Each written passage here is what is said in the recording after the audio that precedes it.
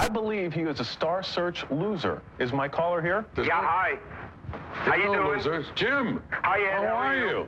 How you doing, Matt? Whoa, I'm fine, Jim. How are you? Do you believe this guy, what's happening to him? You actually lost on Star Search? I lost. Well, you don't lose. He was in competition and someone else exceeded his performance. How's that? That's right. Yeah, okay. What did you do on the show, Jim? Well, I did a comedy routine. Hey, Ed. Yes. Howard Stern says you're a fat pig. Is that true? No. That's what he thinks about himself. Well, you're a fat pig. Yeah, okay. Apparently that's not Jim Carrey, and we apologize for that. All right. Apparently I knew that was going to happen. It's okay. That is apparently an imposter, and every once in a while that happens again. We apologize for that. The thing about that that's great, they know they're an imposter. They know how dumb that was. I can't understand. And they carry that to their grave.